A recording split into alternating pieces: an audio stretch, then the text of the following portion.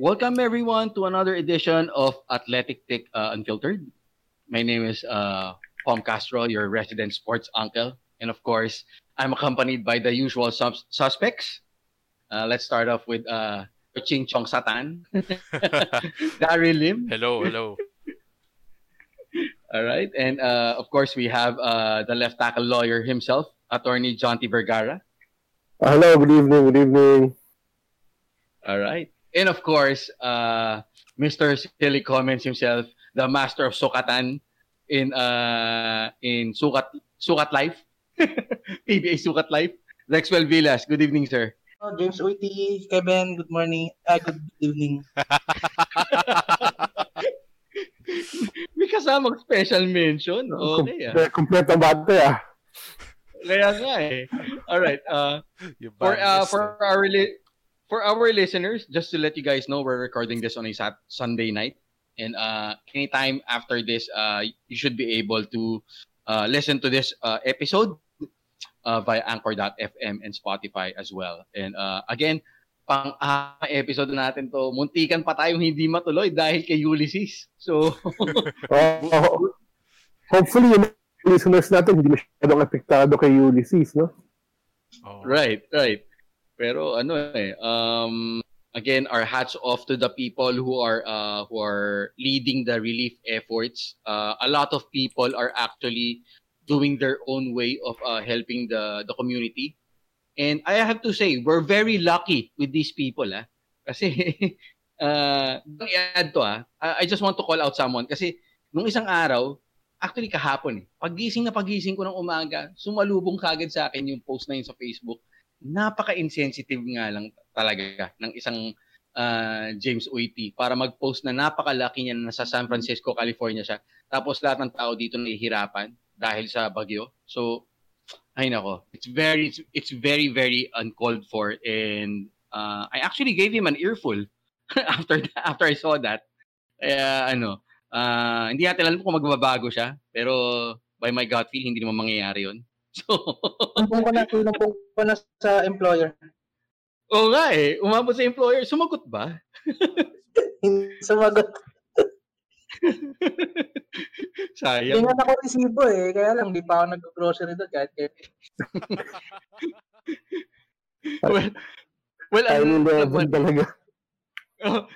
Well, first of all, for the record, hindi naman namin nahabol na matanggal siya sa trabaho. Pero alam mo 'yun, parang it's us. Well, that's how Rex takes care of James. So so talagang normal lang sa amin 'yun, yung gano'n. Hopefully matuto siya sa nangyari. Sana talaga. Gusto lang natin matuto siya. Right. And well, to start things off, guys, kasagsagan ngayon ng PBA playoffs. Nagsimula na siya last Friday, if I'm not mistaken. And isa sa mga highlights yung running 3-point shoot 3-point shot tuloy. Yung 3-point shot ni Matthew Wright para manalo sa against Magnolia. So and another developing story was yung 5-year domination ng San Miguel Beermen natapos lang kanina against Meralco.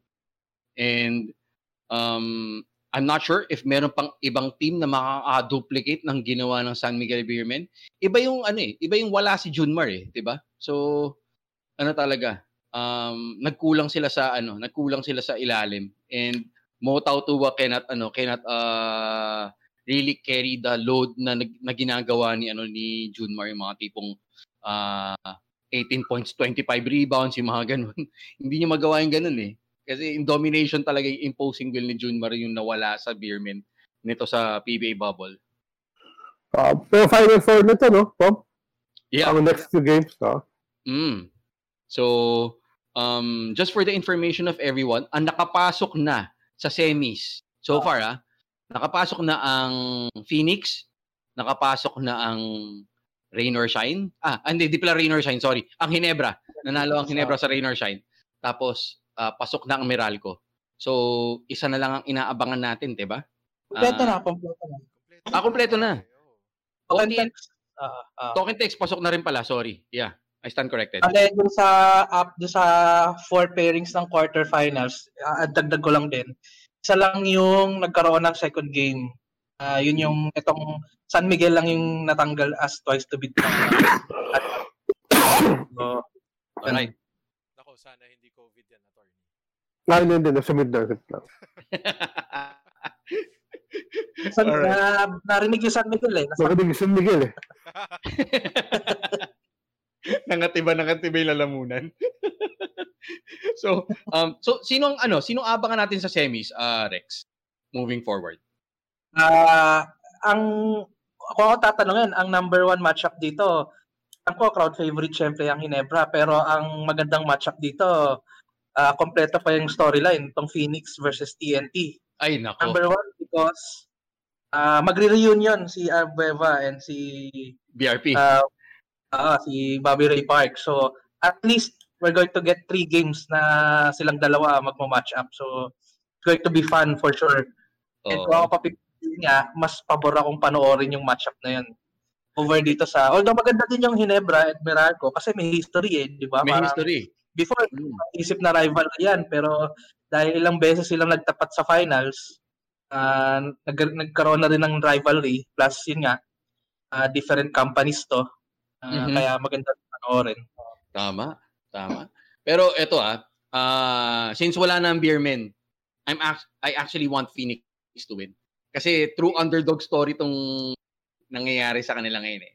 They've been to several playoff appearances na rin, pero walang mas gaganda pa sa playoff run na to kaysa dun sa mga ibang napaglaruan nila. Kasi ito, buo sila eh. Sobrang solid eh. Tsaka, sa tingin ko, nakuha na ni Abueva yung perfect coach para sa kanya, in Coach Topex. Sa akin lang, at least, sa Phoenix, pero kung mag-champion sila, di ba? At least hindi na MVP group or SMB group yung mag-champion. Independent. For a long time, hindi nangyari, independent, solo, so to speak. Pero in some way ba, parang considered ba na farm team ang Phoenix? Or hindi naman? I don't think farm team sila. Kung paano nila binuo yung team nila, paano nila kinip yung mga resources nila, I don't see na farm team yung Phoenix eh. Tsaka may franchise player sila na alam mo hindi nila papakawalan si Matthew Wright eh. Kasi, Matthew Wright. Ang farm team kasi once na nakapag-develop ng franchise player, makakarinig ka kagad ng rumors na iti-trade or eventually mati-trade, di ba? Tama. Phoenix, parang wala akong nakikitang signs na magiging farm team sila. So, yan, maganda yung pinapakita nga ng Phoenix. Tapos yung mga players na hindi mo inaasahan, nag-step up tulad si Justin Chua, breakout conference niya to. Napakita. Tapos si Perkins. So, dinagdag mo pa si Abueva. Ang nag-elevate yung play on both sides of the court dun sa Phoenix. Kaya, yun, maganda silang sundan. Kung naghahanap ko yun ng underdog, di ba, na susundan, o na i-cheer, Phoenix yun. Pero dito sa matchup ng semis ng Token Tex and Phoenix, actually, ang underdog dito, seeding-wise, TNT. Kasi Phoenix finished number 2 eh. Tama. Pero you can't discount Token Tex kasi syempre nandun pa rin si Jason Castro. Tapos umiinit pa si RR Pogoy, diba? Sila, Holy Trinity, di ba? Si Pogoy, si BRP, tapos Jason Castro. So, Kaya, tsaka dito, walang sukatan dito, panigurado. Kasi no love lost for these two teams. Wala. Diba? And speaking of sukatan, ang ating sukatan game of the week for last week, this very controversial game para sa Rain or Shine and Phoenix. So, Rex, anong nakita mo sa laro na to nung patapos na? Yung laro na yan, ang decided yun same as nung para ma-feature ka sa Sukat Live. Most decided na yung game. So, ayun na, decided na yung game for Phoenix, di ba? Tapos, biglang hahataw sa dulo na titingnan mo, meaningless naman talaga. So, yung hataw na yon galing kay Nambatak. Okay. Pumaripas from the other side of the court. A few seconds remaining. Tapos, bumira ng 3-point shot na pumasok. And syempre, may mga nagalit, may mga natuwa ng mga sugarol. Kung tumaya ka sa spread ng honestly hindi ko alam ang spread ng game na to, pero alam ko ang mga nasaktan sa tira ni Hinang Batak yung mga Phoenix fans. Mga Phoenix. And Tama. yun nga, sobrang daming nagalit, naka-receive pa ng mga death threats, di ba? Oo. Umabot pa sa NBA di ba? Umabot pa kay Tulfo. Natulfo ba yun?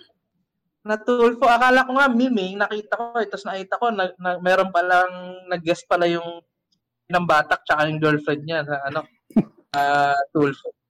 Alam, you've made it pag nakapag-appear ka kay Tulfo tungkol pa sa tira na yun, di ba? Sabi nga ni Makagago dati, di ba? I made it nung nakapunta siya ng Tulfo.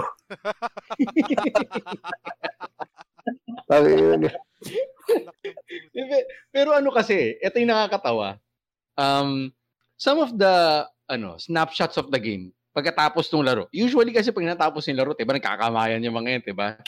Tapos tipong, sige, kita-kits mamaya kasi nasa bubble nga sila, diba? Magkakasama sila. So, kita-kits mamaya, tapos ng laro, tipong ganun. Pero, it was a different scene after the game. Pagkatapos magawa ni ng Batak yung 3 points niya, a fellow Letra Knight in RJ Hasul approached him.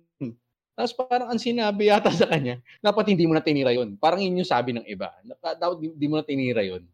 Tapos parang parang giningitian lang ni ng Batak si Hasul, na kanyang senior sa Letran. Tapos ang pinaka vivid para sa akin was Jason Perkins' body language nung laro when ng Batak made a 3-pointer. Kasi si J-Perk siya yung best player ng laro na yun 30 yung ginawa niya. Actually, double-double pa yata ang laro diba? Oo. Tapos nung binitawan ni ng Batak yung 3 points, tapos nung pumasok, tipong arms na nasa taas ng ulo, na sobrang dejected. Nasaraduhan ng kantin sa bubble Oo, parang gano'n parang gano'n. Parang Kevin na nawalan ng place sa buffet line. Oo, yun yung best example actually. Parang din Kevin na nawalan ng access sa Facebook sa press room, 'di ba? So kaya parang gano'n So bakit gano'n? Bakit gano'n yung reaction ni J-Perk? Tapos yung laro na yun. Diba? It makes you think. Kasi 30 points ang ginawa ko. Dapat tuwa pa ako Diba? Panalo sila, diba? Oo, panalo sila. Earmarked by a win. So, bakit ganun, diba? It makes you think. Parang, ayoko eto, ako lang to, Parang, conspiracy theory ko lang na tumaya kaya siya. Diba? Ako tingin ko kung ganun, malamang tumaya sa under yan. Yun nga O kaya, tumaya sa kanila mismo para manalo. Kasi alam niya, ganun yung spread, sapat na sapat. Diba? Kaso, may magaling na sumukat kaya wala, na echepuera. Diba? Bait-baita na reason, pwedeng sabihin niya, bakit mo pa tinira yun? Panalo na nga kami. Parang, have some class, parang gano'n. Pero yung unwritten rule na yun, Rex, that's for the winning team You don't run the score kapag decided yes. Diba? Pero kapag losing team ka, ano pang habol mo, 'di ba? Kung 5-point lead yun, tapos last 20 seconds, sure ball na yun. Okay, last 10 seconds, 'di ba? Well lang kung Reggie Miller ka, nakadalawang 3 points ka in 9 seconds. Pero Pero yung sukat nga Parang sukat feeling ko gumamit din ng level tong si si ng Batak, 'di ba? Ang ganda ng mga gamit na pangsukat ni ng Batak, di ba? Prepare siya para sa game na yun. Doon sa bench niya siguro, may isang plastic ng mga ruler doon. alam mo, naisip ko lang guys. Ang PBA, merong sponsor na na Pro Tools na ginagamit ng mga karpentero, ng mga every tools, diba? Hindi ko rin sabihin yung brand, pero meron silang sponsorship na gano'n So talagang swak talaga sa PBA ang sukatan, di ba? Pasok sa brand. Dapat precise, di ba? Pag mga power tools. Power tools, di ba? Meron kang miter square, meron kang level, di ba? Meron kang spin room. Kompleto eh. Kaya may tape measure pa yan kung gusto mo mahabang sukatan, di ba? Kaya saktong-sakto talaga sa PBA ang sponsor na 'yon. Hindi na namin sabihin kasi hindi naman namin sila binabayaran eh. So, pero speaking of which, hindi pala natin naisabi kanina kasama sa opening spiel. May sponsor na pala ang The Athletiktik, sponsored by. Ay, tama. Sponsored by the Liquor Brothers and Vara Restaurant. Maraming salamat sa inyo. Thank you. At siyempre, sana sa susunod meron na tayong paambon na Jameson. Kaya sample lang, no? Kahit sample. Sample na Jameson, kaya gold label. Ano pa ba? Black pwede rin blue label. Black label lang 700, pwede na. Pwede. Okay na ako. Actually, kahit gold eagle, pwede na eh. Pwede. pero kay Rex parang gatas ata yung kailangan. Baka may enfamil. Ay nako. Pero speaking of what's been happening in the PBA. So napansin natin tong semi-finals round na to, walang sister teams na nagbabangga. Walang Manila Clasico, walang usual sister team showdown na Beermen versus Gins. Pero last week, a game actually sparked a controversy. Yung laro ng Beermen tsaka ng Ginebra. So parang parang Team Cone is taking too much heat na pinagpahinga niya masyado yung mga player niya last week. Yung mga key players niya tulad ni Scotty Thompson, ni Eli Tenorio, Stanley Pringle. So ang daming nag-tweet. Hindi masyado ma-tweet si Team Cone pero napatweet siya last week. He defended himself. And ano sa tingin mo, Rex? Ano sa tingin mo? Did he actually made sense dun sa explanation niya? Dun sa jumping off dun sa sinabi mo, yung nag-tweet siya, yun nga, nagulat din ako kasi, di ba si Team Con, hindi naman din siya ma-tweet na tao eh. Pari-tweet lang yun eh, pero hindi siya nag-post talaga eh. So for him to pop up bigla sa Twitter, explaining yung nangyari, clear sign siya na talagang naapektuhan siya dun sa mga comment ng mga tao, di ba? So, alam mo, Ginebra fans, syempre, passionate yung mga yan. Pero, even considering that, para mag-explain pa si coach team ng decision niya, di ba? Right. Ang tagal na niyang nag-coach sa PBA, marami nang nag-second guess sa mga decision niya, pero ito, nag-react siya dahil dun sa mostly dahil to dun sa limited minutes nga na binigay niya dun sa mga key players din niya, di ba? Nag-load management kumbaga, di ba? Si Tenorio, naglaro siya considerable minutes mga 26 minutes tinitingnan ko yung stat. Pero siya, 0 out of 7 from the field, 0 out of 4 sa 3, 0 assist. 26 minutes naglaro sa LA, wala siyang kahit isang assist, di ba? Nagpapawis lang. 1 rebound, minus 16 yung plus-minus niya sa game. So, talagang may magagalit na fans, di ba? Oo. Tenorio ka, di ka nakapagbigay ng assist kahit isa. Di ka nakapag-facilitate, di ba? Parang ganun. Attorney T, ano sa tingin mo? I don't want to speak about team kasi kalaro namin ng tennis dati yan. Pero just before we begin, ang tanong ko lang di ba ang tawag dito sa issue ito is Sagip Kapamilya? Yun yung kasi diba, nakita nila eh. Kasi sister teams and everything, di ba? At that time ba doon nangyari yung game? Kasi hindi rin ako sure eh. Anong standing ng Ginebra? Anong standing ng SMB? Ang Ginebra, lock na sila eh. Alam ko sa playoffs eh. Itong San Miguel ang needing a win. If I remember. Nagkakabol silang twice to beat actually, di ba? Nagkakabol silang twice to beat. Pero pasok na din sila. Pasok na. So maybe optics din. Kasi if I'm not mistaken, parang one of the rare instances to na nag-load manage yung isang PBA team eh. Dati naman, nung walang bubble, nung nasa Araneta, bihira mangyari yung ganitong style eh. Of course, syempre, highlighted by the fact na dalawang sister team, naghahabol pa yung isa yung nanalo. talagang may mapupunang quote-unquote anomalya yung mga tao. I hope it's not true, no? But with the way things happen behind the scenes sa PBA, hindi ako magugulat kung meron talagang dubious na mangyayari dyan. Considering na alam natin sino yung governor ng Hinebra at saka SNB. Diba? Yun nga eh. Kaya, Daryl, sa tingin mo, your thoughts on this? Ako, ang tingin ko lang naman dito is, ending naman parang ever since, I'm not gonna lie. Nag-start ako sumubok tumaya sa games, high school. High school ako noon, second year. Parang ang lakas ng pakiramdam kong meron talagang sukatan din sa PBA. Kahit lalo na sister team. Para pagbigyan. Oo. Diba? Oo. So, hindi imposible. Hindi imposible. And ito, dagdag ko lang. Kasi yung reason nga ni team ko, di ba, para ipahinga yung players for the playoff run, parang generally ganun yung reasoning niya. Pero the following day kasi, nilaro tong Hinebra against Terra Firma Jeep. In my personal opinion, itong Terra Firma dapat i-phase out na sa PBA. Ito talaga yung farm team, no? Parang hindi lang sa kalye ng bansa natin ma-phase out ang mga jeep. Dapat pati sa PBA. Itong Terra Firma, mawala na eh. Parang walang planong manalo eh.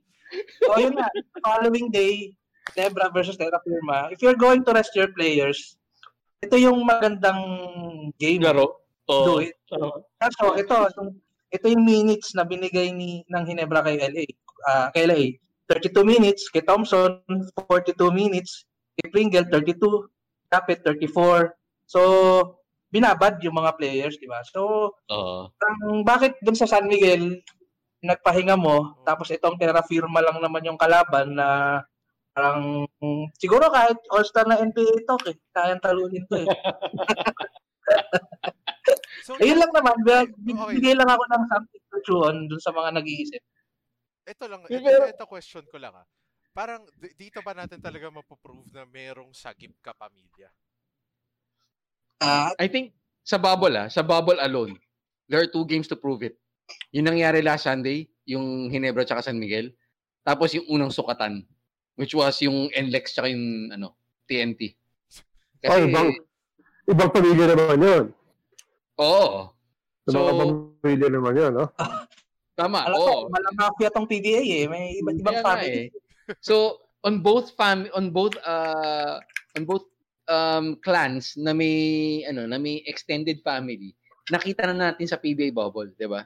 So, and we actually saw some of these flashes before the bubble pa rin, 'di ba? So, tingin ko it's an ongoing angle sa PBA na medyo nasan yung spirit of competition dito, 'di ba? Parang medyo kumukulang yata. Kasi kapag nalaman mong klasiko, kung sino yung mas angat sa standings, alam mo, yun yung manatalo eh. 'Di ba? Well, that's what happens pag when you allow one person to own 3 or 2 or even 4 teams sa PBA eh. Exactly. Hindi ba iwasan na ayun yung iisipin ng tao, di ba? Really, how many teams are enough? Kailangan, isa, okay na nga yun eh. Kukuha ka pa ng 2 o 3, so halos kalahati ng liga, hawak mo na. Tapos 2 pang super companies, di ba? 2 super companies, di ba? Tapos, think of the competition nung late 80s. Sige, sabihin ko na, late 80s, as a 40-year-old, I'll share you some thoughts, okay? So, ang San Miguel, sabihin natin 2 team nun. Kasi may Hinebra, tapos Beermen, 'di ba? Tapos may sarili ang RFM kasi nandun ang Swift na naging Pop Cola, na naging Sunkist, Shell. Tapos Shell, 'di ba? Tapos ang Pure Foods hindi pa San Miguel nun, nasa Ayala pa nun. Ang Pure Foods. Right. Tapos ang Coney Island. Well, yung Coney Island, naging Pure Foods din yun, attorney, diba? Ang Alaska. Alaska, of course. Which is under Fred Oitengsu, diba?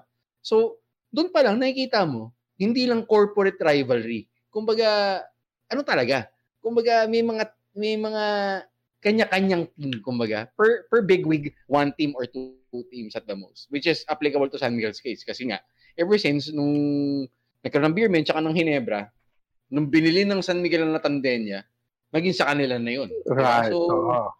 So ano talaga, yun yung spirit of competition na wala na tayo ngayon.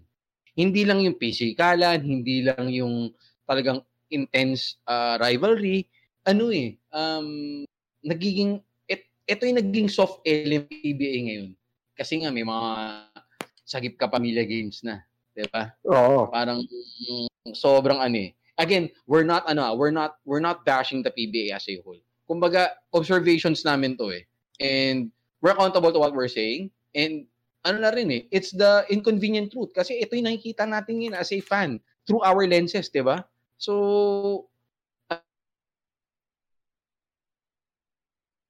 Yun lang. Nang hinihiling ko as a fan is to bring back the glory days of the PBA, bring back the rivalries, the intense games. Ano yun yung talagang buwis-buhay na laro, diba? Yun yung wala ngayon. Kasi before, yung sinasabi mo before, di ba, parang mas maraming mga independent teams. So, mas konti yung reason para mag-doubt yung fans Yung doubt kasi yung malaking minsan nagpapa-blur doon sa ng fans sa PBA So, ngayon na sobrang na maraming magkakapat mga sister teams, hindi mo maiwasan na na mag-doubt yung mga fans. And once mag-doubt whether it's true or not, ano rin yung dating di ba? Here's another thing. Right, Here's another thing, guys. Yung simula na naging transparent ang Board of Governors ng PBA, na alam mo kung sino-sino yung nasa Board of Governors, parang mas nagkaroon ng anomalya. Kasi alam mo yun, parang ito tong si governor ng gantong team, tsaka si commissioner magkadikit. Parang ganun, 'di ba? So, tapos yung mga may mga ibang governor bigla mag-resign sa team. So alam mo na bakit, di ba? Tama. Parang so, out of free mag-resign. Bakit kaya? And you're thinking that they're doing a decent job, di ba? Tapos biglang aalis, di ba? Oo. yun yung nakakaano yun yung mapapaisip ka So, if you, to simplify it, masama ng optics di ba? One owner for 3 teams. Tapos may isa pang owner who owns 3 teams, diba? So, of course, naturally, may mga negative thoughts or you're thinking worst case scenarios here. So, doon na yung bahid, so to speak, no? So, yun nga, like Tom said, kung dati, alam mong one team, one owner, alam mong wala nang ibang mga agenda or hidden priorities yung mga yan. Basketball ang usapan dito, diba? Tapos lalo na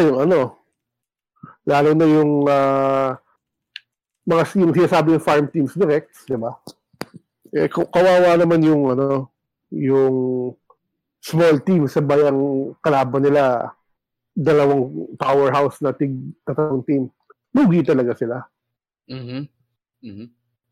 I agree. And speaking of the PBA nga, parang sana we're looking forward na we'll see these changes in the near future, or if not in the near future, diba? Sana mangyari na lang in our lifetime uli yung ganung kalidad na laro.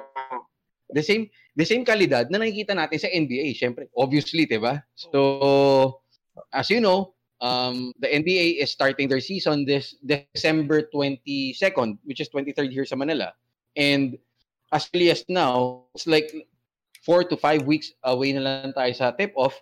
May mga rumors na rin na maugong masyado, diba? So, let's check on these rumors, For the past week lang, ito yung mga naging matunog na, na nakikita nating potential NBA transactions for this off-season.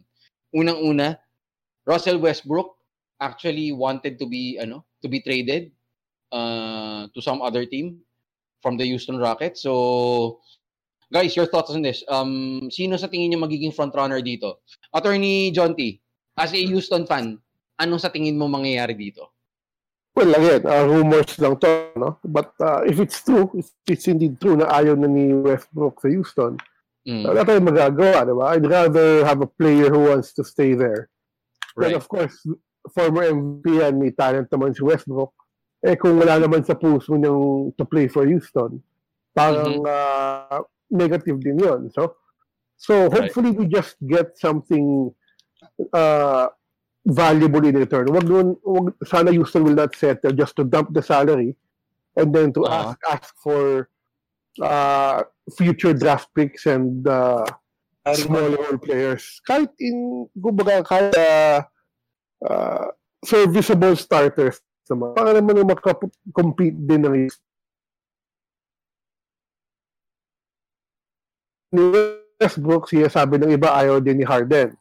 Now, that's a different story. But if you want a simplified answer from me, kung ayaw na ni Westbrook sa Houston, well, thank you for the 1 year of service. Maganda naman laro mo. Hopefully, we get something in return because it's easier to build around Harden than it is to build around Westbrook, diba? But speaking Pero of attorney, do you think sorry Daryl, anong tatanong mo? Pero speaking of yung Harden, yung pumutok kaninang umaga, Harden to Brooklyn. That's a rumor na umiikot niya. Oo. Tama. And mukhang willing to spend ng Brooklyn kasi with a duo of Kyrie and KD, mukhang gusto talaga lang i-market na talaga magiging winnable tong lineup na to. So they want to build stars around around both KD and Kyrie. So I won't be surprised if they're going all in to spend to the max. Kasi considering big market team naman ng Brooklyn, kasi marami naman silang pera. So if that happens, do you think game over na ba sa East sa tingin nyo? Hindi yan. Kung Durant tsaka Harden lang, yes. May minus ka kasi doon si Kyrie. So, yun na, sorry, yun yung take ko kay Kyrie. Sobrang negative yung effect niya sa team. I am not going to disagree. Well, I have to agree kasi yun nga, diba? Yung ginawa niya sa Boston, hindi ko nagustuhan yung ginawa niya. So, after seeing him leave and how he wanted to leave Boston, nag-iba na tingin ko sa kanya eh. Diba yun, nangyayari na Boston addition by subtraction yun eh. Nawala lang si Kyrie, gumaling sila. Parang, tama. Ang laki ng improvement ng Boston after nawala si Kyrie. Parang kala ko step down si Kemba. Parang kala ko one step down kasi of course you can't take away Kyrie, champ na eh. Pero tama. Pero nung dumating si Kemba, parang nabuhayan sila Tatum. Well, ang maganda kasi kay Kemba kasi, he's a natural leader. And he may not be the best defensive player sa team na yon, pero he can bring the best out of his teammates. Yun yung naging positive effect para sa dalawang Jays, kay Brown at kay Tatum. And actually gumanda laro ni Smart dahil sa kanya eh. Kasi na-complement na siya sa rotation sa opensa. Kasi dati si Marcus Smart, sabi mo lang, defensive player lang siya eh. Pero ngayon, he's actually part of the mix. And even though that as a Boston fan, parang you would hate to see Marcus Smart throwing so many shots. Pero ngayon, it's working eh. Parang gumagana yung formula sa kanya eh. So, naging evident na sa akin na effective na wala si Kyrie. Noong 2017 playoffs pa lang. Nung na-cut short yung first season niya sa Boston due to the knee injury. And nakita niyo naman kung paano binuhat ni Jason Tatum yung team na yun, di ba? Umabot ng Game 7 ng Eastern Conference Finals. That kid has superstar written all over him. Oo. Iba yung upside ng batang yun, sobra. And speaking of the Celtics, here's a very juicy rumor sa Boys in Green. Kasi alam natin si Jrue Holiday, maraming rumors sa kanya, 'di ba? Pero rumor has it, the Celtics are willing to give all their 3 first-round picks for Holiday. Which provided yan? That's not a bad return.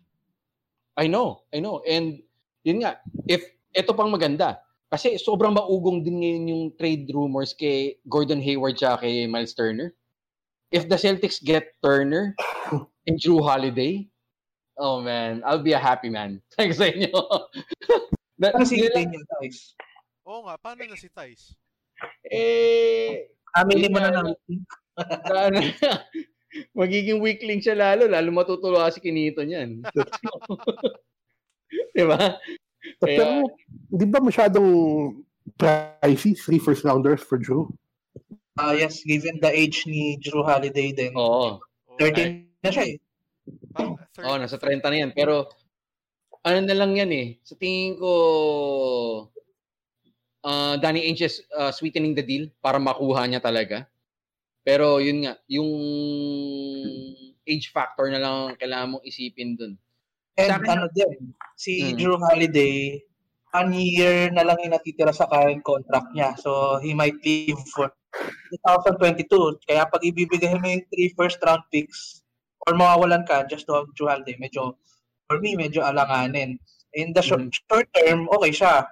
Pero, knowing Celtics, Danny Ainge na forward thinking siya, di ba? Parang he's thinking more long term.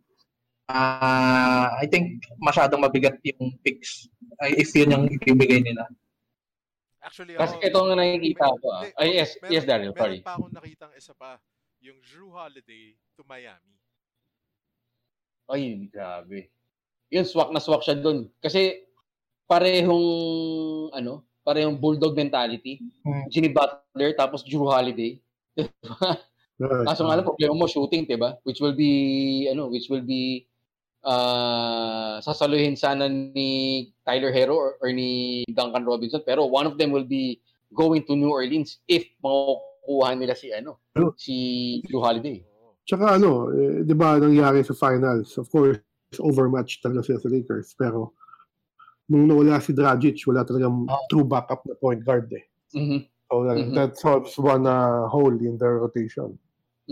And ganun sila natalo nung finals. Kasi after Dragic, who's next, diba? Walang nagtimuli. Sa defense, si Drew Holiday, if ever. Exactly. And yun naman talaga ang selling point ni Drew Holiday in depensa niya. Which is, yun nga, if he would be dealt to Boston, it would be sad for me to see, sa tingin ko si Kemba kailangan i-move. Kasi, ang laki ng kontrata niya eh. Tapos, paano na yung magiging posisyon niya? Diba? Tsaka kailangan i-consider babayaran nyo pa si Tatum. Ayun nga eh. Forward thinking niya. Wala bang sister team ang Boston? Wala eh. Walang Sagip Kapamilya dito eh. Wala Sagip Kapamilya eh. Wala eh. Mag-serve ng mga contracts. May sister team. Yun nga lang, hindi uso sa NBA ang Sagip Kapamilya. At ang sasalbahin yung mga big name players sa kontrata. Ang meron lang sa NBA na sobrang rampant is tampering. So other than that wala na. 'Di ba? So ang kasi, yun pa nga, 'di ba so we've heard from rumors for Drew Holiday and to Russell Westbrook wanting to leave Houston. How about another player wanting to leave their own team? Victor Oladipo. Parang sobrang ingay ng balita na he was actually asking other teams kung pwede siyang maglaro sa team na yon the following season, 'di ba? So, including the Knicks. Isipin mo, 'di ba? Pero ang link na naman kay Oladipo now is Miami. Like why are Miami getting linked with all these defensive guards? Sa tingin ko yun lang ang missing piece na nakikita ni Reyes eh. So, knowing Pat Riley, sa tingin ko nabuo na niya yung catalyst na magiging forward movement ng Miami Heat. And I think they're one defensive guard away from winning it all. So, kaya maugong yung mga Drew Holiday, Victor Oladipo. You're talking about people who are very pesky on ball and can produce points at the same time. Lalo na si Victor Oladipo. Kaso nga lang, with Victor Oladipo, we would understand na galing siya sa isang knee injury, so we won't know what will happen. Diba? Tsaka I can't blame Oladipo, diba? New coach, mukhang mag-ibang direction na yung team. So, he wants out talaga. And he's about to expire na din. I mean, yung contract, hindi siya. Sa 2021. Mm. And ito, naisip ko din. Kaya merong nagkakaroon ng parang arms race ngayon, lalo na sa East. Kasi baka magka-epekto to dun sa 2021 free agency. Itong si Giannis, di ba? Mag-expire na din siya sa contract niya. So, right. Kung ano man yung mag-develop, mag-push through ng mga transactions itong next few weeks, magkakaroon to ng epekto sa susunod na free agency, lalo na kay yan, doon sa situation ni Giannis. Oo. Parang kasi kung kukuha ka ng, for example, ako sa Dallas, kung kukunin namin si Oladipo, that would diminish, I think, yung chance namin if i-extend si Oladipo. Pero yun, basta feeling ko may epekto talaga sa Giannis sweepstakes next year tong mga mangyayari next few weeks. Yun talaga parang it brings you back to 2010. Itong sitwasyon ni Giannis Antetokounmpo na parang 'di ba dati yung Summer of LeBron na sinasabi nga nila 'di ba noong 2010 parang dami nakapila. Sobra, ang daming suitors. Kaso isa lang ang sinagot ni LeBron and that was Miami, and he brought 2 championships to that squad. And sa tingin ko talaga si Giannis talagang isa sa magiging key element sa pag-shift ng balance in between the Eastern and Western conferences, kasi depende kung saan siya pupunta eh. Pero kung pupunta talaga siya, kung ako tatanungin niyo Boston. Hindi. Syempre Boston kasi maraming may malaking Greek community sa Boston. Pero ito realistically gusto ko siya makita sa Dallas. Kasi may Luka, tapos may Kristaps, tapos may Giannis. Euro team so, oo, Euro Big 3 'di ba? Kaya exciting lang siyang panoorin sa tingin ko. Tingnan natin kung ano yung mangyayari, 'di ba? And again, we're like 4 to 5 weeks away from the NBA to tip off, and hanggang ngayon hindi pa tayo nakakuha ng confirmation kung talagang ipapalabas ng signal on a weekday ang laro na 'yan. Kasi nga kasi mahal ang bayad sa NBA. So signal mahal din. Mahal ang signal. Mahal din ang signal lalo sa passive. Oo, 'di ba? Kaya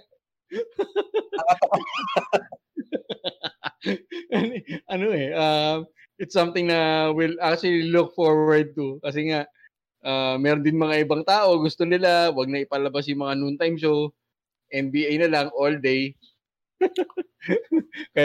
kaya nga may sports channels ang mga ibang networks pa mag-giveaway dun sa mga sa mga primetime shows nila. Hindi naisip ng mga ibang tao yun eh. Yun nga lang, diba? Magagalit mga fans ni Vice Ganda pati ni Sarah Geronimo sa atin. Oo, sobra. Lalo kay Regine Velasquez, diba? Naku. Sobrang rabid ng fan base na yun. May nagsabi sa akin. So, kaya di natin abangan na lang natin ang susunod na kabanata, diba? And guys, I'd like to share you a story. Like 2 or 3 weeks ago. Alam niyo 2 or 3 weeks ago, merong diba? Yung Chooks to Go 3-on-3 na tournament. I think this is a nationwide tournament, diba? Kasi may mga teams from Zamboanga, from Cavite, Manila, diba? So, anong nangyari? Yung semi-finals game, kasi nga naglalaban sila for 1 million pesos eh. Yung ibang teams go for broke kung paano tatalunin yung kalaban. And si Banal, he was actually playing on one of the teams sa 3x3. Parang ang ginawa niya, nakipag-cywar siya sa kalaban niya. Pagkatapos ng laro, nagkaroon ng pikunan, parang nagkaintan pa ata after the game. According to one of our sports insiders, si Snow Badua, sinabi nga niya na si Gab Banal, he actually mentioned 3 words na itago na lang natin sa kanta ng Red Hot Chili Peppers, Suck My Kiss. Di ba? Parang ganun ang sinabi niya. So, syempre, ang sinabihan niya, si Carl Dehesa, napikon. So, doon daw nagsimula nagkaroon ng pikunan sa laro na yun. And you would know, for one, lalo na sa inyo, Attorney John T, Daryl, if you guys play American football, isa sa mga elements dyan is yung having the psychological edge. So, 'di ba? Yung tipong magharap kayo sa field sa line of scrimmage, puro matatamis sa salita ni nagpapalitan diyan, 'di ba? So si John T malambing yan. gusto nga tanungin, attorney, kung paano ko mag-trash talk sa kalaban eh. Malambing yan. Wala. Coach mo. Wala. Tayo sports. Okay. Sige. I'll take your word, attorney. I'll take your word. So ang sinasabi mo po, imbis na go for broke, ang ginawa ni Gab Banal, nag-go for broke back na lang siya.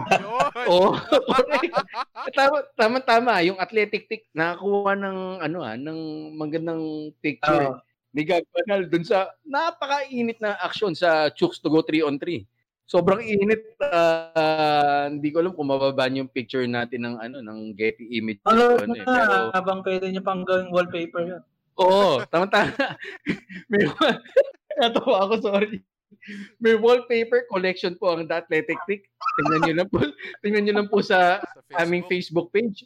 facebook.com/The Athletiktik. So, andun si Gab Banal, andun si Kinito Henson. At yung latest natin, si Ricky Reyes. Download mo na. Ano yung wallpaper? Pero number one pa rin talaga si Bong Alvarez. Yung Bong Alvarez. Yung Bong Alvarez, wala tayong wallpaper pa ng Bong Alvarez. Pero ilalabas natin yan this coming. Lalabas natin yan. Ito sa inyo guys. Nagsisimula din sa wallpapers.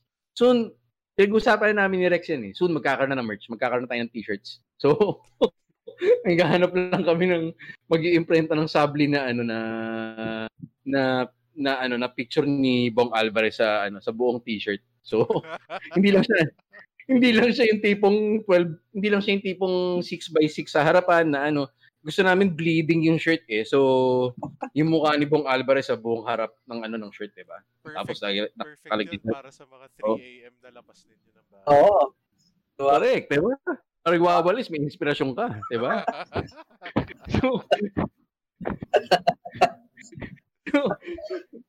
Yun yung mga, tsaka syempre yung iconic na picture ni Giannis Antetokounmpo. Syempre kukuha pa tayo ng permission kay James Oiti para rights.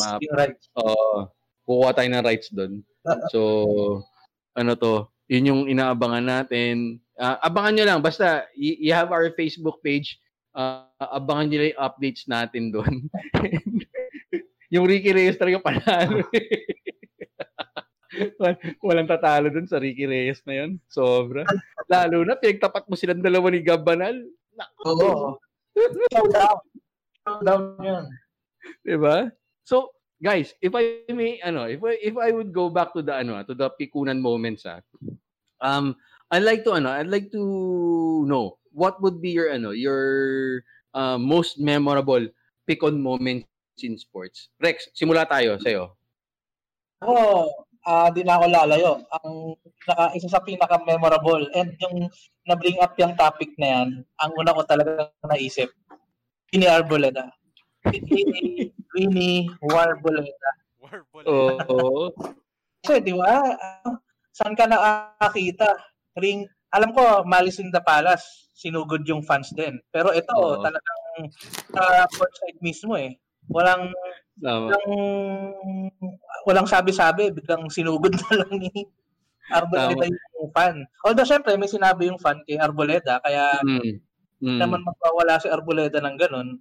Pero yung to attack yung fan, medyo sobrang graphic eh. And kung nanonood kasi ako ng game na yun, sa ano pa yan? Sa Channel 9, Solar Sports nga ba yun? O CS9 yata yun? CS9. Against CS9. yun, yung parang Gilas. pool, di ba? Yung sila. Oo. Nangyari kasi before noon, parang sahod yata, di ko alam kung sinadya or sinadya ni Arboleda, si Mac Barakael lay up, tapos parang nadapa sa harapan niya si Arboleda, kaya medyo sahod yung dating. Tapos yung fan siguro, kung ano-ano yung sinabi niya kay Arboleda, kung tama ako, parang pati pamilya ata dinamay eh. So, di ko sure, pero basta may sinabi siya na napik ko si Arboleda. Knowing Arboleda, di ba? Alam natin kung medyo mainit din maglaro si Arboleda. Tsaka kita mo naman yung katawan, di ba? Oo, grabe. Parang, alam mo, parang papalag yun kahit kanino. And ang coach nila nun, si Coach Yengyao, di ba? Burger King, di ba? Burger King yata yun, no? Tama, oo. So, coach pa niya si Yengyao. So, parang, pag coach mo si Yengyao, meron kang half green light to do anything on the court. Kahit physical pa yan o ano. Mga lang, fan, yung sinugod. Ang mga suntok pa ni Arboleda. Swerte nung fan, walang tumama ni isa. Pero kung meron, hindi na siya nagtagal. Pero ito yung actually yung binugbog ni Winnie Arboleda, kilala ko. Ano yan, dati kong boss yan eh, sa una kong BPO. Ano siya, actually, hardcore Atenista. Tulad ni attorney John T. Yan. So, kasi ganito, sa pagkakaalala ko sa nangyari. Nangyari yung foul, nangyari yung suntukan. Pagkatapos si foul ni Arboleda pagkatapos si foul ni Arboleda si Chris Chu. Knowing na Atenista si Chris Chu, maraming sinabi tong si former boss kay Arboleda. And napuno na lang siguro yung salop ni Winnie Arboleda. Ayun. Nirapido niya ng suntok si former boss. Uppercut pa yun, tanda-tanda ako, buti hindi tumama, di ba? Kita mo yung Arboleda. Correct. Sumugod pa si Mikey doon, parang gusto pang sumali. Kahit tumama naman yun, sagot naman ng father-in-law ni Arboleda yan. Linay naman yung father-in-law. Ayun nga, sinabi nga nila, diba, na suspended without pay daw si Winnie Arboleda. Pero hello, diba, binan nga niya yung may-ari ng team, para magagawa niya yan. So, medyo malabo yung decision na yun, pero tagal na wala ni Arboleda nung time na yun eh. Oo, matagal. Pero ako sa mga fan ni Arboleda, gusto ko lang sabihin na natuwa akong panoorin siya nung sa PBA niya, niya. Compared to NBA, diba? Nasundan ko siya kahit na NBA, pero syempre sa PBA doon siya doon siya mas nakilala. Tapos nag-national team pa siya, naglaro siya ng Jones Cup eh. So Tama. And how about you, Daryl? One that rings you the most? Ako, na pikon moment. Game 5, 2016 NBA Finals. Ayun, the turning point. Ako contrary to what John T keeps saying na sinadya ni Draymond yun, makikita mo naman yung pagkatayo niya, hindi naman niya sinadyang sapakin yung bayag ni LeBron. Kailangan na lang talaga tumayo eh. Yun lang yun eh. Kailangan na tumayo eh. Pero it just so happened na quote-unquote nabayagan si LeBron. Ang tanong, may bayag ba si LeBron? Pero hindi. Ano na ako? Wala na ako LeBron hate ngayon eh. Hindi, ang sa akin lang, I don't think that warranted a suspension. Kasi kahit saang angulo mo tingnan, ako not because I'm a Warrior fan, pero hindi siya sadyang suntok sa bayag eh. Yung sipa niya kay Steven Adams, yun, sige, pwede mo sabihin sinadya ni Draymond yun. Kasi dalawang sipa yun eh, sa bayag ni Steven Adams. So, right, he did it twice. Pero Daryl, kaya suspend si Draymond kasi he committed his 7th technical. Ayun nga, supposedly kasi tinawag na technical yun. So, ang issue ko dun is, hindi naman dapat technical yun eh. Kasi it just so happened na kailangan niya tumayo at tumama sa bayag ni LeBron. So you think na LeBron instigated the incident? That's highly possible. It's highly possible. Kasi Feeling ko that's part of it eh. Kasi kung mga calculated na, alam ni Lebron na, isa na lang to, suspended to. So, let's try and do something. Mhm. So, feeling ko kaya yun yung nangyari talaga.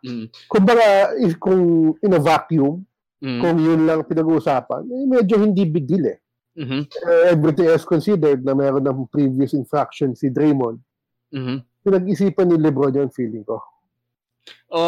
I think calculated is the operative word kasi nakita na niya na na parang hindi masyado nabigyan ng pansin yung ginawa nito kay Steven Adams. Sa tingin ko pag sa akin niya ginawa to, mas magkakaroon ng epekto to. Parang gano'n, di ba? Which is what happened. And to think, I mean, as much as maligned si Draymond by most people, pero I can't take the opinions of most people kasi they para silang si kumparing Kinito eh. Surface level analysis, 'di ba? If it's from people like you, alam ko kayo na nakikita and so I most of the people that I know they see Draymond as a big part of that Warriors camp. So naman. Especially nung taon na yon because 'di ba? Ang laking difference ni Draymond for the Warriors that year. So ako yung season na yan literal Swiss Army knife yung role niya eh. Yes. Diba? Yes. Pero ang biggest role niya nung year na yun, telemarketer. Pagkatapos ng finals, tinawagan si KD para salihan siya.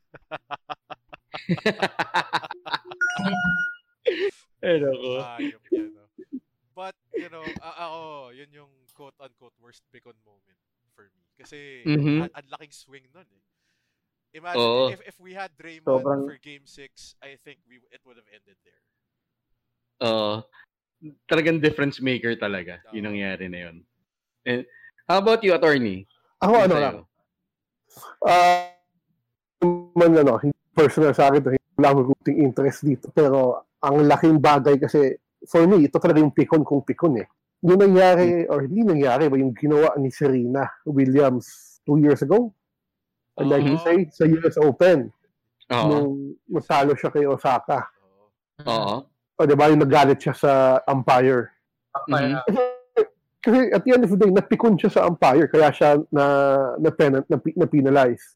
To simplify the story, anong nangyari kasi, binigyan siya ng warning ng referee na no coaching. And to be honest about it, namin naman ng coach na he was trying to coach.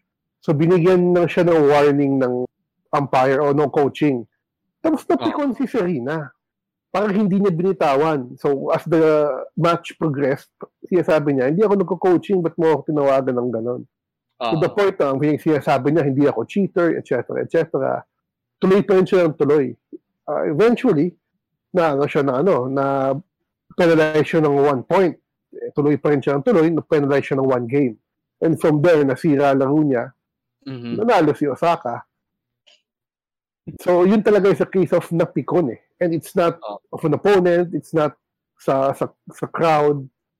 Napikon siya sa referee for, well, in my opinion, making the right call. Sinabi lang naman niya no coaching. Sabi ng coach niya, I was trying to coach, di ba? So, kung binitawan lang ni Serena and left it at that, okay, sige. Warning. Wala eh. Dinibdib eh. Pinersonal eh. Napikon talaga. And, yun nga kasi, parang nangyari dun sa incident na yun, parang feeling niya tuloy na, parang may pangalan na ako eh. Parang I'm entitled to this. Parang ganun. Parang, in a way, successful siya, di ba? In the aftermath of that incident, ang daming kumumpi sa kanya. But at the end of the day, diba, if you want to talk about napikon siya eh. Napikon siya sa tawag eh. She could have let it go, pero tinuloy niya eh. So yeah, that for me, that's a big pikon moment. Kasi directly cost her that game. Right. And I'd like to share to you to you guys yung pikon moment ko. Kasi nung nabanggit na sa akin to, yung mga pikon moment. Ang dami. Sa saan to? Sa PBA, ilan diba? Sa NBA, marami din. I can only choose for my team, the Boston Celtics. And I like to give you two good examples. 1984 Finals, yung Game 4, which is best known as the Kevin McHale clothesline game. Kasi yung Game 3 before that, sobrang kinawawa yung Boston Celtics ng Lakers. Na yun yung peak ng Showtime offense na talagang tinakbuhan ng Lakers ang Celtics. And we all knew nung series na yon na talagang may upper hand ng LA kasi lahat sila kayang tumakbo eh. Kahit si Jabbar tumatakbo eh, 'di ba? So, heading to Game 4, nasa kanila yung momentum. They were up 2-1. Tapos, yung laro, sa LA pa, sa Forum pa. So, they were looking for a way to swing the momentum, and it started with that physical play ni Kevin McHale kay Kurt Rambis. And kung gagawin mo ngayon yan, flagrant 2 na yan eh. May suspension ka pa, 'di ba? Pero dati, yung ganyan common foul lang yan eh, 'di ba? So doon nagsimula yung momentum turn ng Celtics. Kasi after several plays, siniko ni Jabbar si Larry Bird sa mukha. Tapos yun na. Nagte-take over na yung pagiging outside ng LA dun sa series na yon. Tapos si Magic Johnson nagkaroon ng dalawang key turnovers. Tapos pinalpak pa niya yung free throw. Tapos Tapos yung nagpanalo doon si Larry Bird, meron siyang ginawang turnaround jumper na nagpanalo doon sa game na yon. And one of the highlights for that particular game was si Cedric Maxwell kasi merong key free throws na ginawan na meron si James Worthy. Nung hindi napasok ni James Worthy yung first free throw. As in pumunta si Cedric Maxwell dun sa gitna nung free throw ng Tapos sinisenya siya nang choke na si James Worthy. Tapos so, nanalo sila in overtime. Nanalo ang Celtics in overtime. The following game, nagkaroon na ng momentum shift kasi naglaro sila sa Boston Garden which was very notorious for no air conditioning. Tapos may dead spots sa floor. May dead spots sa floor. Tapos as a fan, may mga view obstructions. So, talagang old school talagang Boston Garden eh. So, yung sumunod na laro, yung game 5 na yon, nakita na ng Celtics na naka-oxygen si Jabbar kasi nga walang AC eh. So they went ahead and won by a big margin. Tapos nanalo ang Lakers nung game 6. Nung game 7, alam na ng Boston sa kanila na yun kasi wala na ang Lakers nun hindi na sila makaretaliate sa physicality eh. Talagang it was a good revenge series for Larry Bird after losing in 1979 doon sa NCAA. And then nagkaroon ng revenge ang Celtics nagkaroon ng revenge ang Lakers rather nung 85. Nanalo si Jabbar as series MVP. Nung 86, yung second pikon moment ko. Houston versus Boston. Yung game 5 ng series na yon. Si Ralph Sampson who was actually standing 7 feet 4 inches. Nagkaroon sila ng away ni Jerry Sichting who's just 6 feet 1 inch ang height niya. So, nagsuntukan sila hanggang sa, yun nga, na-thrown out si Sampson pero nanalong Houston nun. Nung nag-shift na yung laro sa Boston, walang ginawa si Sampson kasi sobrang pinutakti siya ng mga fans ng Boston. I would say that those were the classic drunken fans of the Boston Garden na talagang kinawawa siya psychologically na he actually scored like 8 points nung laro na yun. First quarter, 3 foul kaagad kasi talagang walang-wala siya. Nung nagsimula na yung laro, wala sila nun eh. And, akala ko sasabihin mo, Pom, kaya walang nagawa si Samson dahil pagupit siya. Pwede. pero pinag-uli siya. Pinag-uli yung away eh. Before nung recording natin eh. Kasi pumoste lang si Samson kasi Sting. Eh syempre 'di ba, ang laki-laki mong mama eh. Pipisikalan mo ng ganun. Eh, alam mo yun, kumukuha lang ng pwesto si Sting tapos ayun nagsuntukan na sila. sobrang game changer yung laro na yun. Kasi nga, after that game, wala na nangyari sa Boston. Ano Pom, but can we say Pom na going back dun sa Celtics sa Lakers, no? Mm-hmm. Yung ginawa ni McHale, pwede ba natin sabihin, ayun yung simula ng physical versus tactical. Tingin ko nga, dun simula siguro yung yung pag-iisip na yun, 'di ba? Kasi kung tactical, syempre pa-trial it, 'di ba? Kasi iba yung ibang strategy ang Showtime offense, 'di ba? Tapos physical, that being said, sa Boston Celtics na alam mo yun, starting with the McHale clothesline, after that, it became a very physical game for them. So sa tingin ko, doon nagsimula ang basketball mind ni Kinito Henson doon sa series na yun. Siya lang naman nag-iisip talaga. No? Oo. Yung Battle of Styles din nga yun, 'di ba, Rex? Kasi nga Showtime offense, tapos yung isa sobrang blue collar work ethic yung dating ng laro, 'di ba? It's a battle of styles. Tapos parang 4x4 kalaban sports car. Oo, tama. Parang pang bouldering na big tire na 4x4, 'di ba? Oo. Tapos kalaban sabihin na natin Maserati o kaya Ferrari, 'di ba? O di parang pasok sa panahon Corvette. Oo, pwede. Corvette versus a 4x4. Right. Lagi. Pero yun nga, 'di ba? Iba talaga. If you keep yourself mentally tough for the game, iba pa rin eh. Kasi if you outpsych yourself from the opposition, it can change the entire complexion eh. Just like our examples, 'di ba? Just like our examples. Lalong-lalo na point taken doon sa sinabi ni attorney yung kay Serena Williams. Sobrang kasi kung di na niya pinotakti yung umpires, tingin ko may chance siya manalo doon eh. Right. Sobrang wala na yung yung mental game niya. Right. Wala na yung focus eh. Kaya that's something na nakakalimutan natin bilang fans minsan, no? Doon tayo ng sports because we want to see athletic feats and competition. Nakakalimutan natin sometimes yung mental effort, mental capabilities ng mga athletes na to. It's not just everything is physical, may mental side pa rin yan, which oftentimes you don't see talaga. Nice. And speaking of competition, guys, another week of competition sa NFL. Week 9 na ba tayo? Week 10. Week 10, double digits. Second half of the season tayo. Last 8 tama. Right. Last 8 games. Okay, so napagpilian natin 3 games natin for 3 highlighted games for this week.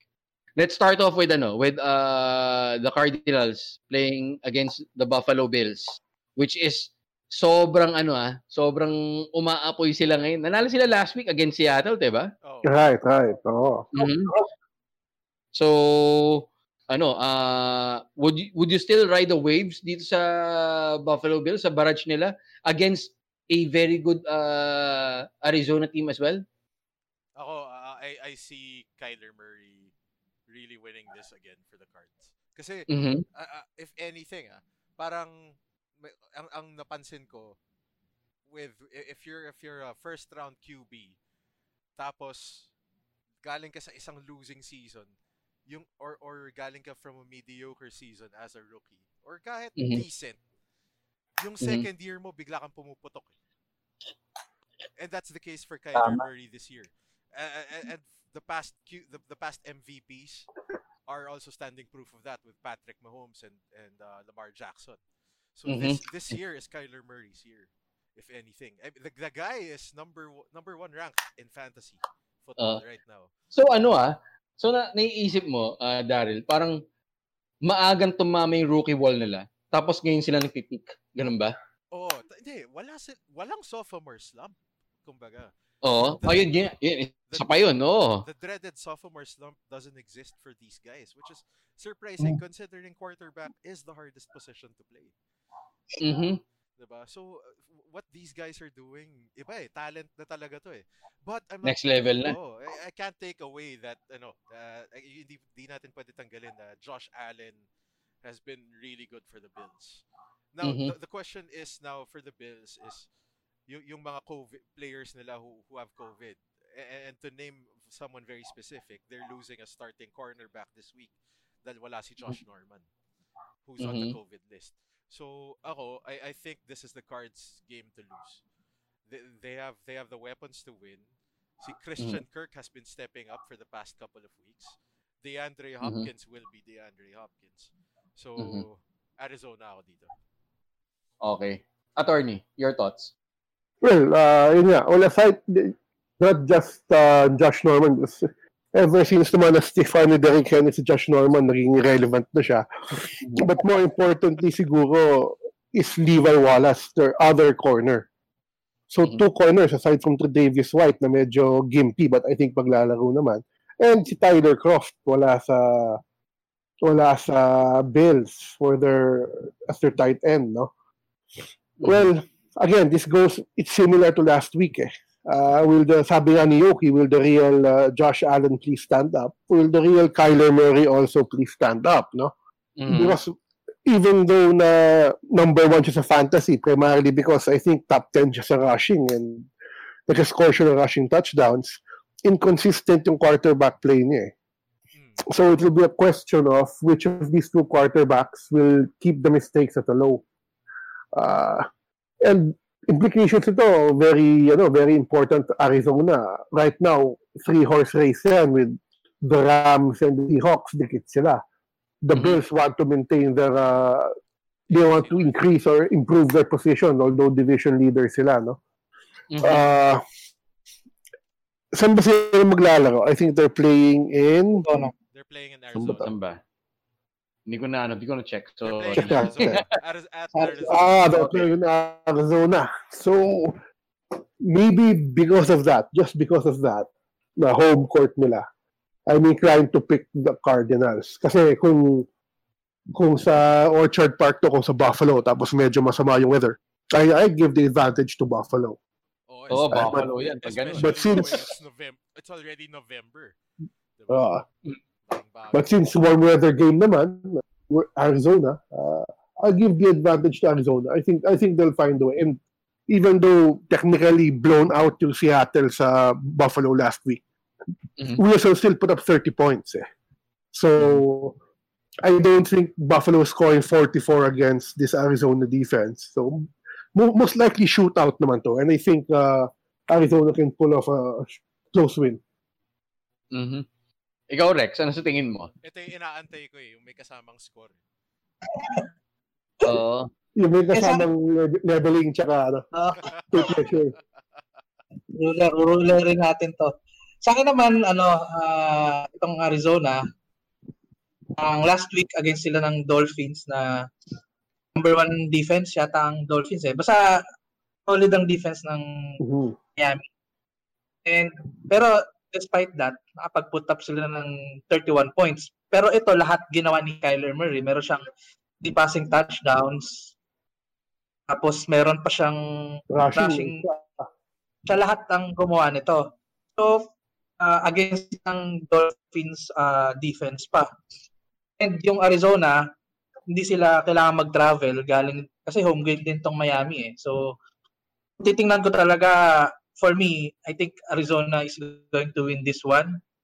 As impressed din ako kay Josh Allen and yung momentum na galing dun sa win nila against a legit contender for Super Bowl na Seattle. I'm going to ride with kontrahin ko yung una sa akin dalawa. I'm going to go with Buffalo winning this game. Ito yung score ko. 28-25. Okay. Yun. And something to pay attention to since you know score ni Rex 28-25 3-point win. May chance one field goal game lang. May chance to tie yung Arizona last week 40-yarder field goal for Zane Gonzalez, mintis niya. But something to watch. Baka kung ganun kadikit yung field goal game ni Arizona. Parang Titans sa atayan, basta malapitan, hindi din na makasipa ng field goal. Right. From the Cardinals and the Bills, second pick game natin for this week would be the LA Rams and the Seattle Seahawks. So natalo din yata yung Rams last week, 'di ba? Nakabay sila. But tama nakabay, tama, wala pala si Jared Goff last. Natalo sila sa Miami, natalo sila sa Miami, yes. Right. The week before, tama. So the Seattle Seahawks again coming off a loss from Buffalo. Rex, I'll start with you. Anong sa tingin mo sa laro na to? Ako tingin ko sa game na to, unang-una high scoring game. And Russell Wilson, alam niyo naman, panahon ni Russell Wilson kahit galing sila sa talo. But I see this ang problema lang talaga sa Seattle is yung defense nila. Pass defense nila, yung talagang olats eh. Pero kung titingnan mo yung run defense nila, kapalag naman sila against the run. So sa sobrang alat ng pass defense nila, nahahatak pababa yung numbers nila dun sa total defense and yung scoring defense nila. Pero ito, dahil wala naman silang pick the girl in itong Rams, they're going to win this. If the Rams are going to win this through the air, but I still trust na si Wilson to outshoot itong si Jared Goff. So, high-scoring game ulit, tulad nung kanina, 32-27 for the Seahawks. Wow. +5. Sukat na sukat ikaw, Daryl,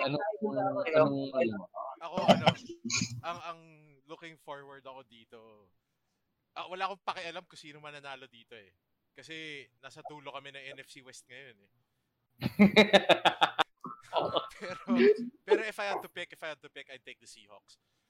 Not just talo man yung bulok man yung pass defense nila. The offense is something else eh. Gumagawa. Something else to watch eh. Plus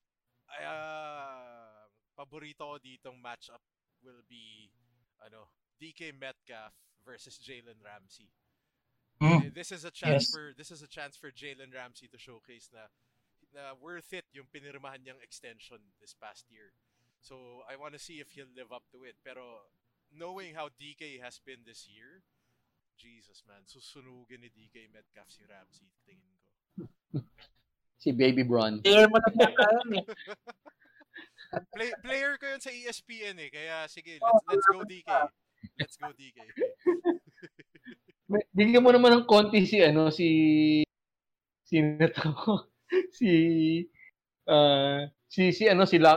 Lockett kasi right. Actually that's yun nga, hindi ako sure kung maglalakit or mag-DK si Ramsey eh. Actually yun yung thing. Parang who will Ramsey cover? Parang pick your poison yan eh. Diba? Oo nga, pareho sila eh, diba? Lockett and DK. Diba? So we'll see. Should be a good one. Right. Attorney, your thoughts? Wala upon first glance, mukhang shootout to. Because again, I think over 27 points per game ang Seattle throughout the whole season. Oftentimes 30. So, very high-powered offense talaga. So, you'd expect na sasabay si McVay with his offense. But if you look at his offense, mukhang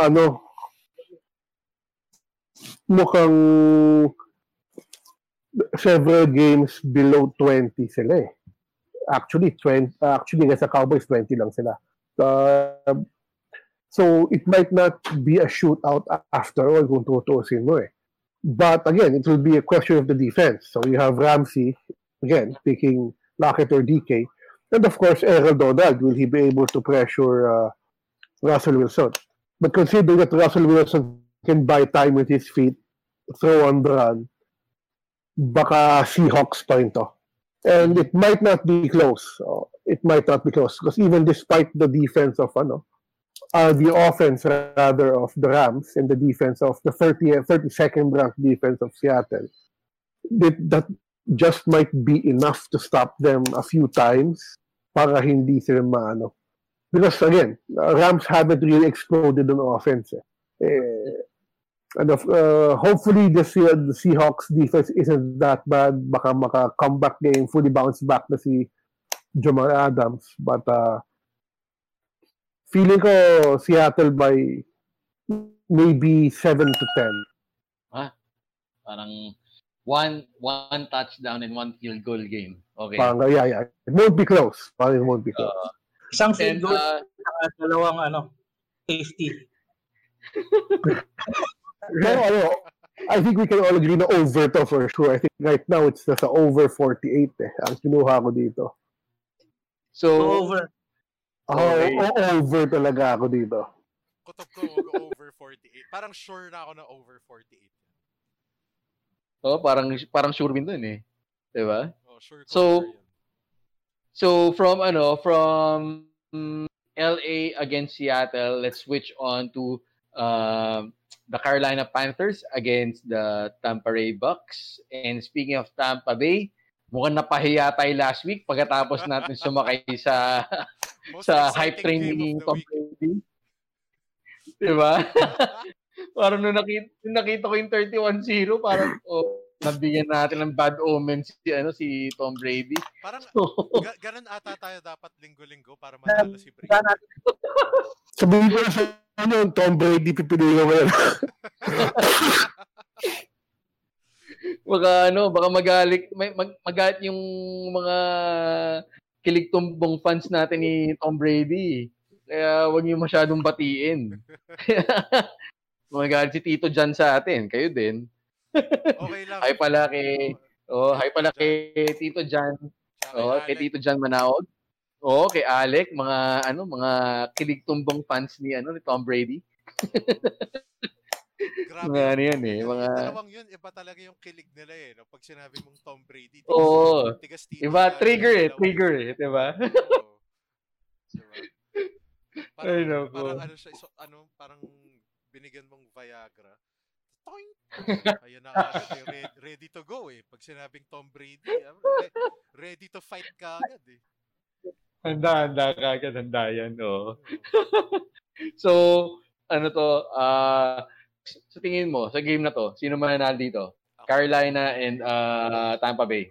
Kikiligin na naman ang mga Tom Brady fans. Kasi sa akin, prediction ko na kagad dito, Tampa Bay. Unang-una kasi, laban na to before week 2. So, panalo Tampa Bay 31-17. Home win for Tampa Bay. So, I think sa matchup na to, doesn't matter kung saan maglalaro eh. And galing sa talo pa tong sobrang sakit na talo ng Tampa Bay. Ready to babawi. Hindi lang pagkatalo yun eh. Higit pa sa pagkatalo yun eh. Isipin mo, diba? Grabe eh. Parang 3 field goal, isang field goal lang ang na-score. Parang si Brady na experience niya yung nangyari sa Rams nung kinalaban Super Bowl. Yung Super Bowl. Field goal lang binigay nila dun sa Rams. Pero I think ang magiging key dito hindi si Brady but yung defense ng Tampa Bay, especially pass rush nila kasi itong yung protection ni Bridgewater not good. So yung first meeting 5 sacks yung tinake ni Bridgewater. Last 2 games ng Panthers 5 sacks din yung tinake niya. Against Atlanta pa yun and Kansas City. And itong defense ng Tampa Bay going to bounce back for this game and going to hunt for Bridgewater all game long. So, Tampa Bay, panalo sa akin. 30-23. I think makaka-score pa rin naman dito yung Pero wala pala si wala pala si McCaffrey. Wala si CMC. Wala pa rin CMC. So, I think mas bababaan ko pa yung score mga 30-17. Baka ganun ulit yung score eh. I think. Yun. Malaki-laking agwat yan ha. Daryl, your thoughts? Same lines as Rex, pero ako even lower ang Carolina. I'd say 30-14. Ba? Kasi ito lang yan ha. If anything that Tom Brady has proven to do throughout his career is after a loss is to immediately bounce back. And last week, bounce back. Sobrang samang loss nun eh. So, Mm. feeling ko babawi talaga si Brady this week and he wins it in dominating fashion. Plus that defense. You know, I don't think Carolina can really protect Bridgewater that much with this kind of pass rush that the Bucks possess. So, Tampa Bay though for sure. Mm-hmm. Attorney. Ngayon, kasakto nanonood din ako ng NFL game morning screen, no? Si Brady this season is 0-3 when sacked 3 or more times. Mm-hmm. Ang Panthers have no games with 3 or more sacks this season. So that's good news for Tampa Bay. And actually, speaking Tampa Bay, sabi nga ni Rex, naglaban na sila week 2. And Tampa Bay is coming off a loss. Sino ba ang kalaban ng Tampa Bay ng week 1? New Orleans. The Saints again. So again, coming off a loss to the Saints, kalaban nila yung Panthers. Coming off kalaban ng Panthers, so bounce back game to. I think we'll see a better performance by the defense. And we might see the first touchdown by Antonio Brown in a Buccaneers uniform. Feeling ko babawi sila this week. Pero makakascore pa yun ng Carolina. Siguro mga 2 kay Mike Davis, isa kay Curtis Samuel. Pero panalo pa rin big yung Tampa Bay. Kailangan Ayan, sakto yung sa fantasy. Oo. Kailangan. Teka, tatanong ko kay Rex kasi 2 weeks ago may thumbs up play si Tom Brady sa kalaban pagkatapos niya makita magyakapan yung 2 players ng New York Giants eh. Sa tingin mo makakita ba ulit tayo ng ganyan, Rex, sa game nila against Carolina? Abangan natin yan. Alam mo naman yan si Tom Brady, Pom. Kinikilig yan pag hinahalikan siya ng lalaki. So, yun nga. So anything na man-on-man action pagdating kay Tom Brady, matutuwa. Kaya nga kinikilig si Alec pati si John. Hi guys. Naalala ko yan eh. Naalala ko kasi yung yakap nung may kasamang sundot Kaya Panggab banal. Oo. Actually, gamba na level siya actually. Hindi pa naman By the way, Reyes level, no? Right. Speaking of yung mga matutunog na pangalan sa sports ngayon, we would like to thank a few people na actually nag-follow sa atin sa Twitter tsaka nag-like ng mga ng Facebook page natin. So, first of all, we would like to send a big shout out to former PBA player Dorian Peña. Actually, finalo niya tayo sa Twitter. Tsaka syempre, finalo din tayo sa Twitter ni Coach Louie Alas. Nice. Yeah, a few weeks after tayo follow ni Dorian Peña. So, the other day I think meron tayong nakakuha ang bagong like sa Facebook page natin. We would like to send a shout out to Mr. Hoop Junk himself, Mr. Gino Rufino. Thank you for checking our page and hopefully we'll have you as one of our guests soon, all right? Yan. So, again guys, I'd like to plug lang din kasi yun nga every time na may ganang gumawa ng wallpaper si Rex, pinopost niya lagi sa Facebook page namin. Always always check our social media pages, facebook.com/theathletiktik and of course our Twitter and Instagram pages at the Athletiktik, all right? And with the time that we have for now, it's time to say goodbye. But don't fret, guys. Next week we'll be having a very special episode. Abangan ninyo kung ano yung magiging special episode namin for next week. We'll be talking about movies and sports, which is actually a good combination, diba? So we're actually coming up with our own the Athletiktik Movie Sports Hall of Fame. So we hope that you guys will check that out. And again, guys, I'd like to invite you to check out our streams via Anchor.fm and Spotify. And we would like to thank you guys for supporting us the past 4 episodes. And sana tuloy-tuloy na to, guys. All right? So a few more clicks and a few more likes and a few more follows will get that blue check. All right? Yes, yung inaasam-asam naming blue check. Tama. Yeah, we'll make it real. We'll make it happen, diba? So, again, we'd like to thank you guys for checking out this episode. In behalf of our left tackle lawyer, John T. Vergara, our Mr. Silly Comments himself, Rex Valvillas. Kapag sinasabi mo yung Mr. Silly Comments kay Rex, di ba? Parang ini-introduce mo si Don Rickles eh. Parang ini-introduce mo si Mr. Warmth eh, di ba? Iba eh. Di ba? Di, Iba eh. pero nai-imagine ko yung ngiti ni James. Pag Oh, sinabi yun. naman. From aisle 11, nakikita ko yung ngiti niya. Oh. And of course, Mr. Ching Chong Satan, Mr. Darren Lim, thank you for joining us as well. And again, I'm your sports uncle, Pom Castro. Thank you for joining us in this episode, and we'll see you guys next week, all right? Bye, guys. Thank you. Good evening.